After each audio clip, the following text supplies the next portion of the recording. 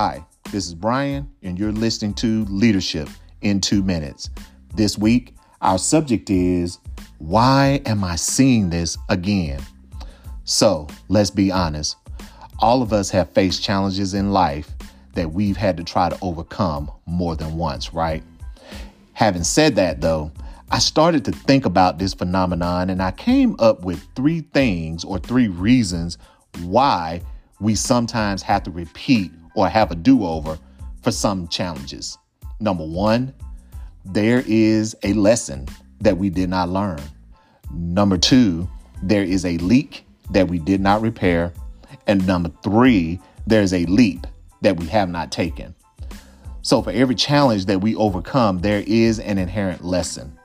That lesson is there so that we don't repeat the same mistake again. Number 2, there's a leak that we have not repaired. There are behaviors and actions that support the strategies that we implement in life, right? To do whatever it is that we want to do. If we don't have the underlying behaviors and habits, then the actions will not be sustainable.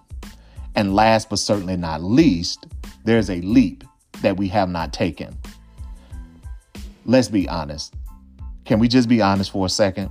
Sometimes the answer to the problem is the leap of faith that we have not taken yet. It is the leap of faith that causes us to stretch, to push past our comfort zone. And when you think about it,